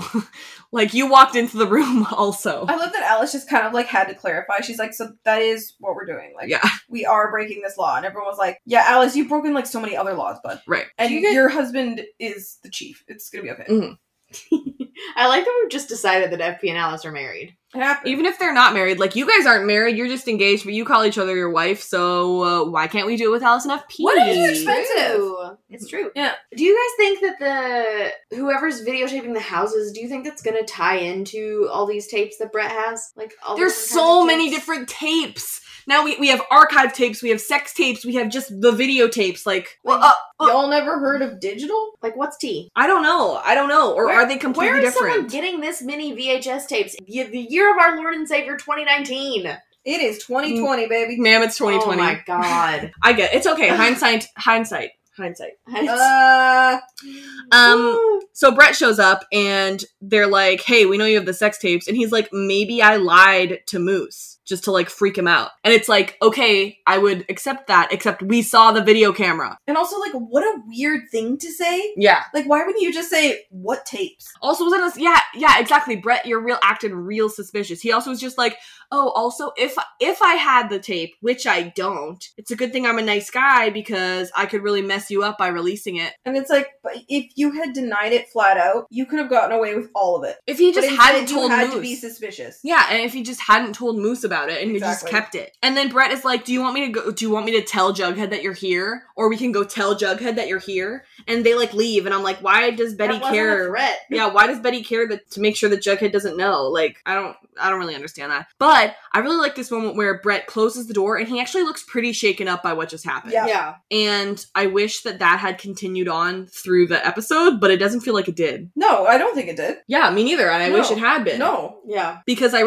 like seeing Brett off his game. Same. Like, if he had been, like, shaken a lot, it would have been great. Yeah. So they go into the basement room, and Betty says, Veronica said it was this way. So is this where the party was? Oh, yeah, that makes sense. Because I did not clock that at all. Oh, yeah. I didn't. Well, where else would they have had it? I don't know. It just looked like a house basement. Like, I didn't clock that at all. That's fair. But it does make sense that she would have said Veronica said it was this way, because how else would she know how to get there? Exactly. So I liked that. It's not like there's any signs. There's a picture of the original club there, which I thought was interesting.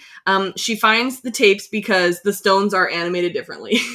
I'm like, oh my god. Like, you guys know that feeling when you're playing a video game and you know that you have to click on that stone specifically because it's the one that's just like that's animated a little differently? That was genuinely so funny because you said that like at the exact moment. Yeah. Well, that's exactly what I was thinking. Yeah. So I looked at all of the tapes. I tried to read as many as possible, and the names that we did know: Forsyth, Joan, Jonathan, and Donna. So we have all 4 of the members of the Quill and Skull. Yeah. But what I thought was interesting was that Brett was not on a tape, as far as I could see. Where's his tape? So where's Brett's tape? Where's Chipping's tape? And where's DuPont's tape? Those are the 3 tapes that I care about. Yep. Like, is the story... Like, when Jughead told his confession, Donna told a different confession. Because the confession that we saw on the tape at the end of the episode and the confession that she said to Jughead were different. Totally different. And so... is Brett's confession that he said to Jughead about the prostitute his actual confession or not? Like, how do we know? You know? Or is that even real? Or is that even real? You know, like, is Donna's even real? Like, she has the scars on her arm. Oh, yeah, remember when Brett and Donna told those messed up stories? But it's like, And why would Riverdale she just fake moved that? on? Yeah, that's really messed up.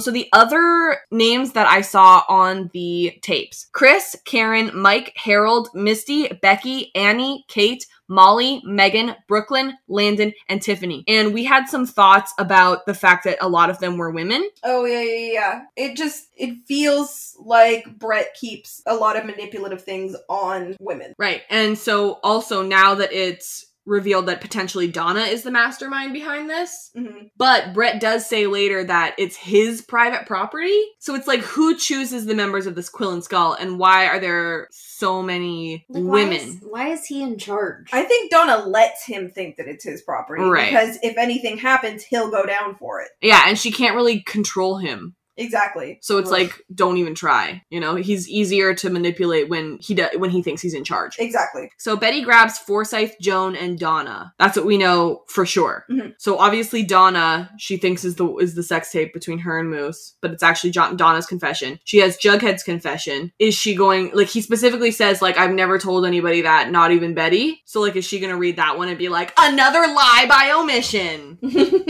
What do you guys think? It probably doesn't. By omission. Yeah. So It's not really like a lie. But I like the delivery. Yeah. So the other one that we know that she grabbed was Joan. So is this like coming into like the theory that maybe Joan is the actual mastermind, that she grabbed Jones, so now she's gonna watch Jones and something's gonna happen? Jughead Jones! Oh. Forsyth Jones! To reach, Your Honor. I would like for Joan to secretly be, like, Donna's second in command. Right, But sure. beyond that, I don't know. Yeah. Well, Sometimes we attribute more symbolism to these things than It's the necessary, writers yeah. even think about, which is kind of a bummer, because, like, But it's our kind of fun. theories are sometimes better Yeah. than what actually happened. Yeah. sometimes. All right, all the time. So now we are going to do the point in which they converge when Brett walks into the room. Woohoo! All right. Mid-chess match, Brett learns that someone has broken into his secret hideout. Not so secretly, the entire society just runs down there to bust Betty and Alice before they can escape with the tapes, I guess. Betty assumes the tapes are sex tapes, but Brett insists that they're tapes of initiation confessions and their private property. Betty gives most of them back. Brett and Jug resume their chess match, and Jughead lets Brett win because he's done caring, and like, same. Betty and Alice look at Brett as they leave, and it's honestly withering. Bughead are catching up on the couch. He says that he'll kill Brett if he actually has a sex tape of them, and they watch Donna's tape, and she tells the same story that she told Betty about chipping. The teacher she lists this time doesn't exist, and she uses the exact same language. Betty says she's lying. Is this the mastermind behind this gross school stuff? They become a horde immediately, and it just reminds me of like Brett running in and being like, "Kill the beast!" Yeah. Because they're just like a giant group of like brainless. I'm picturing the villagers from Shrek. Got torches. Peace, my lord.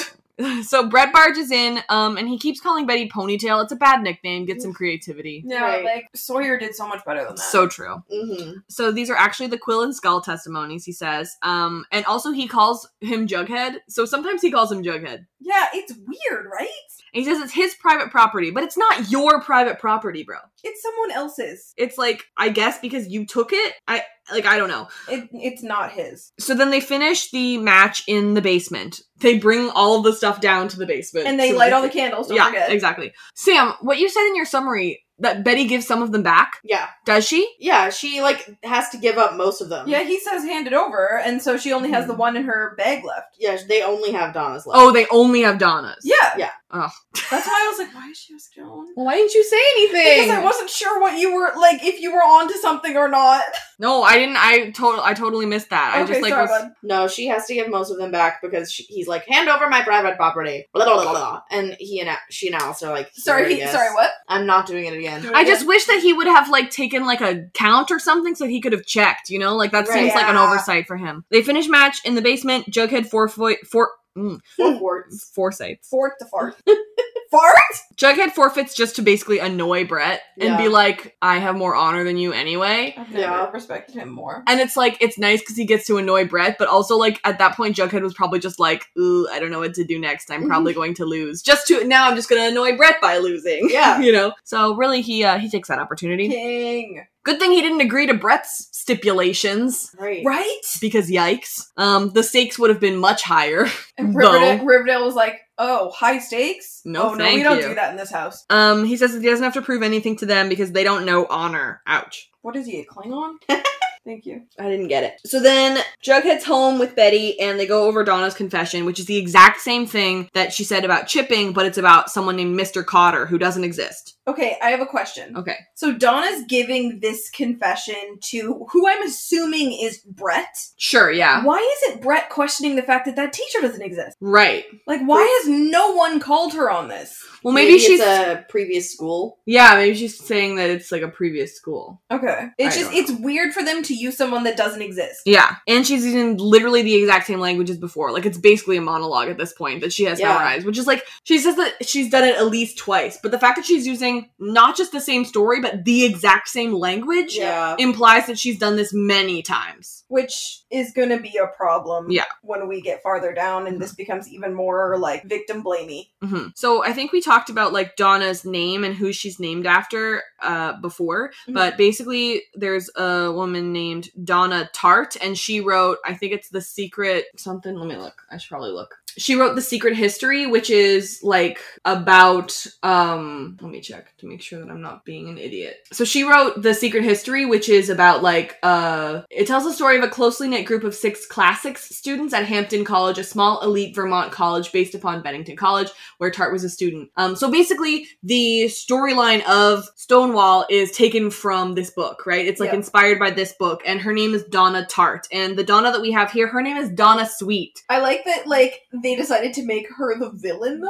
Yeah, so, like, it's confusing because we're like, oh, we should have known that Donna was the mastermind because she's the one who's named after the author of the book that this is implied, inspired by. Yeah. But it's also, like, Riverdale does this all the time, so, like, how am I supposed to know what's, like, a big clue and what's just, like, a fun fact, you know? And is Donna actually secretly undercover there to expose the entire thing? Like, who heckin' knows at this point? Honestly, like, you could throw out any theory and it'd be like, I don't know, maybe. Sure. I mean, that's what we did with the Black Hood, and we, like, somehow, at some point we said how, and, like, Gargoyle King, we were like, this kind of has value, and we got it right, so, like, who's to say? Should we go into segments? Sure. So my first segment is Asexual Jughead, question mark, and the answer is yes, always yes. I don't care. You're right, you should say it. Mm-hmm. Mm-hmm. And my segment is, which MILF was the most badass?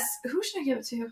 Is Alice? Who should it be? Oh, she's the only one here, right? Who should it be? I'll give it to Alice. Yeah, Hermione was here. Also, last... but Hermione was pathetic. Yeah, but I mean, like, last episode you said, oh, Alice, I think we said that Alice was the only one there, but Penelope was also there. She just didn't win. Yeah, Penelope doesn't get rights. Yeah. And my segment is, did the Snake Parents acknowledge their obvious history? And no, they did not. I'm confused. What goes on with them? I mean, I guess they acknowledged it in the fact that they said FP is a vet, and it fed mine and Robin's headcanons from 2 seasons ago. Yeah. But that's it. Yeah. I would rather this, in which, like, we know they're together, but in the background, than just, like, knowing that they're angsting about each other. Ooh, good point. Yeah. Oh, yeah, for sure. Yeah. And now it's time for our best line award. My best line award goes to Betty and Alice for...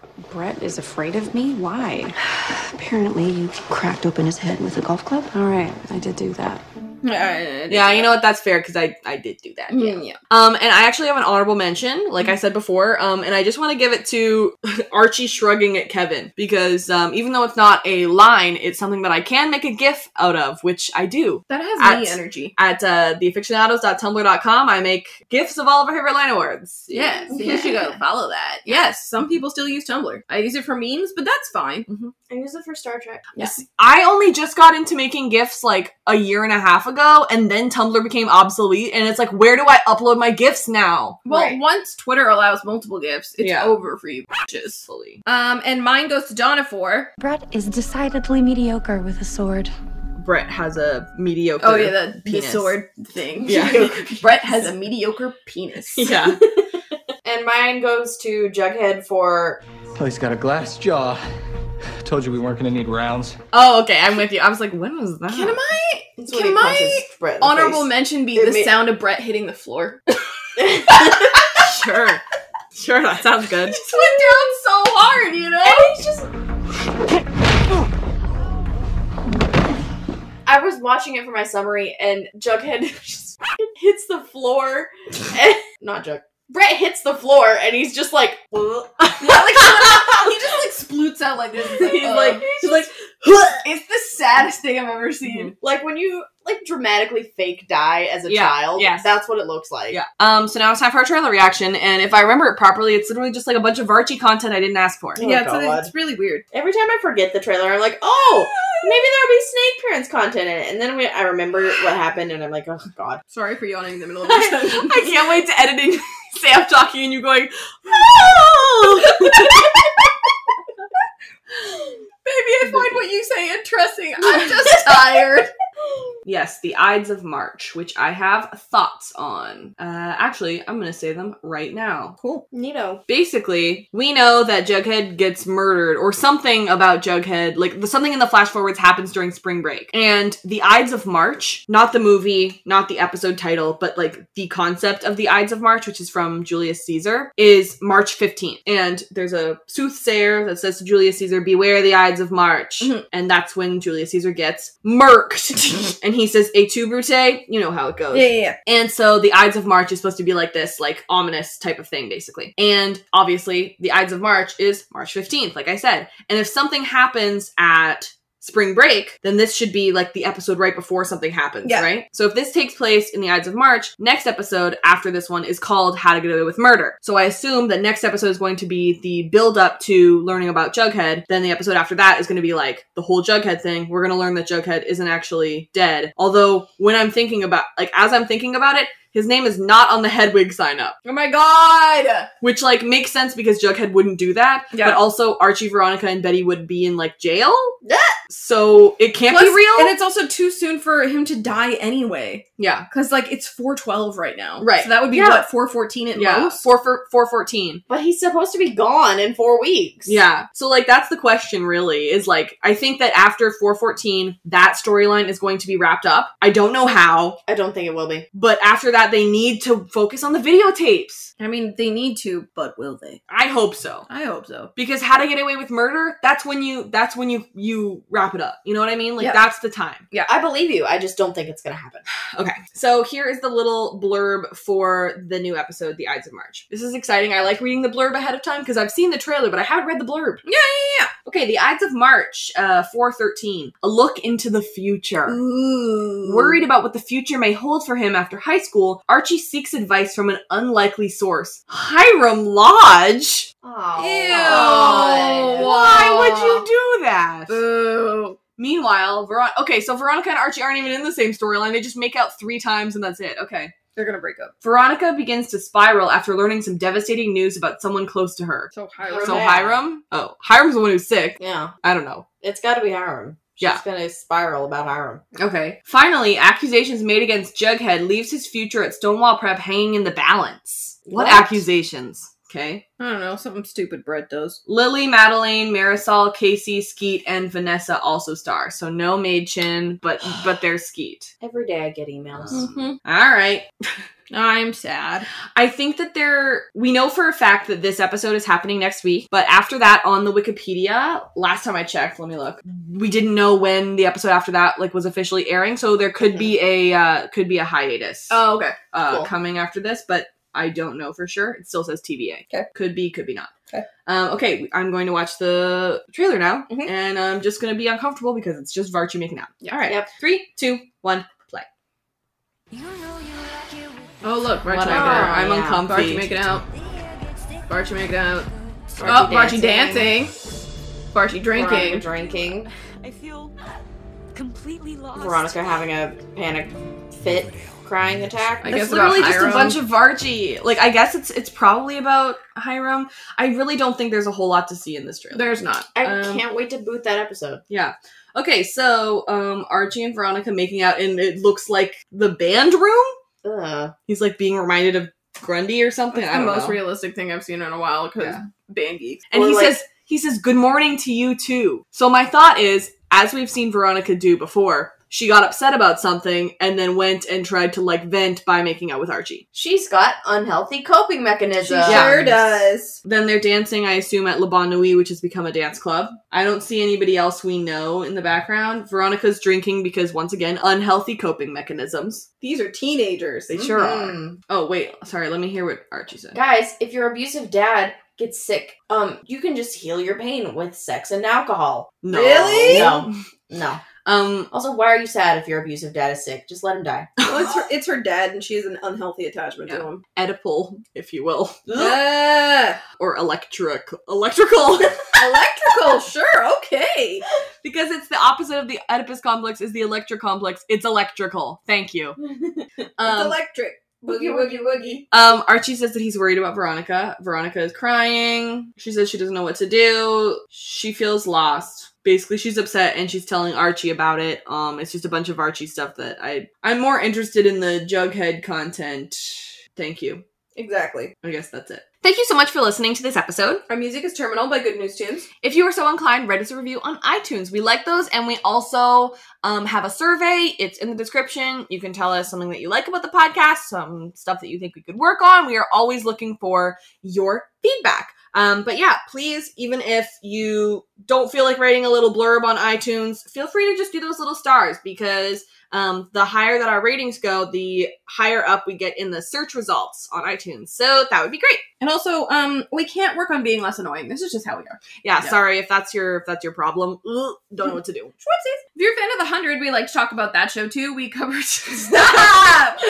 We covered seasons 4, 5, and 6, and we're doing season 7, which is the final season. Yeah, and we just went to Unity Days, so we found out some things about that. They were really spoiler free at Unity Days. Yeah, actually. they were very careful. Very careful. Yeah. But it was really fun. Mm-hmm. Yeah. If you're a fan of Lost, we like to talk about that show too. We are doing those monthly right now. We finished all of season 1 and we are almost done season 2. It is spoiler free. So if you're looking for not this show, which is we're just making jokes mostly. We take Lost very seriously, actually. Yeah. There's a lot of important philosophical and character narrative theme type things that we need to talk about over there. And we also do guests. And yeah, like I said, it is spoiler free until a spoiler section at the end. So if you're watching for the first time, you can watch along with us as we pod. Yeah.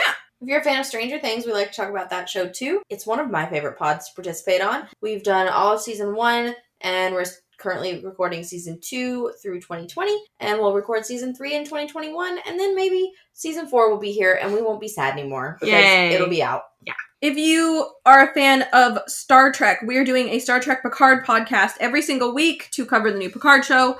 I'm loving it. Sam's loving it. Robin's along for the ride. Yeah, the episode from tonight was great. Yeah. Really enjoyed it. So yeah. We're having a big grand old Star Trek time over there. Yeah. So I'm there for like half an hour to talk about my thoughts about, just showing up, not knowing much stuff. Yeah, and then they talk about Star Trek stuff. And honestly, I've been listening to the podcast afterwards once it's released, and it actually makes the show make a lot more sense if you listen to what they're talking about, even if you don't know the exact context of what they're talking about. Hey, thanks. So if you're watching this as your first Star Trek, just like I am, it's still worth the listen. Thank you. Absolutely. You can join us every Tuesday on the TVco app at 7 p.m. PST. So if you download TVco, or we have a link in the description, it's basically a live streaming app, and we rewatch the previous week's episode. So we will be rewatching this episode, if you're listening to this on the day that it comes out. We are watching it tomorrow. And yeah, if you're listening to this way in the future, figure it out. It's all our streams are available in the TVco app. Yes, they're all saved. So if you want to go back and watch one in particular, I'm a big fan of our Midnight Club stream. Yep. You can check that out. You can follow the Afictionados on Twitter, Facebook, Tumblr, Instagram, Rebel, YouTube. Mostly Twitter. Of course, Robin mentioned she makes gifts on Tumblr. Yes. Our Patreon is patreon.com/theafictionados. If you like what we do here, please consider donating, because it's really expensive, especially now that we just started Picard. That's 5 SoundClouds that we have to pay for yearly. And yikes. Our Picard podcast truly wouldn't be possible if it weren't for our supporters on Patreon. Yeah. So we truly thank you every guys. single person who helps us out there. And if you can't donate for any reason, that's totally okay. Even if you can donate, recommend us to a friend. It really helps us out because maybe your friend can help and donate on Patreon. You can follow me on Twitter at Britannia, which is BRITTANIA with an underscore at the end. You can follow me personally at Robin E. Jeffrey. That's ROBYNEJEFFREY pretty much everywhere. You can follow me at Sam Casey's. That's SAMCASEYS. I did it fast this time. Practice. And you can read my reviews at telltale.tv.com. You can search Riverdale. You can search Star Trek. You can search Star Trek Picard. Or you can search my name, and they'll all pop up. Woohoo! And there's a link in the description. Thank you. Join us for our next episode, which is 413, The Ides of March. Which is March 15th, like I said. So The Ides of March was a 2011 American political drama film. It was directed by George Clooney, shout out guy, from a screenplay written by George Clooney, Grant Heslov, and Beau Willimon. The film is an adaptation of Willimon's 2008 play Farragut North. It stars a stacked cast of Ryan Gosling, George Clooney, Evan Rachel Wood, Philip Seymour Hoffman, Marissa Tomei, Paul Giamatti, and Jeffrey Wright. It is stacked. Yeah, that's pretty stacked. Oh my god. Yeah. So, we shall see. It's political. I feel like this is a film that I've, heard about Same. and, knew existed for a long time, but know zero things about. Exactly. It was nominated for an Oscar for, Best Adapted Screenplay, and Ryan Gosling was nominated for a Golden Globe for his performance, so I think it's pretty good. Oh, that is cool. And shout out to George Clooney, because he really put in the work on this film, apparently. Yes, he did. Yeah, he directed it, helped write it, and starred in it. So, way to go, George. Cool. Okay, love you, bye! Okay, love you, bye. Okay, love you, bye.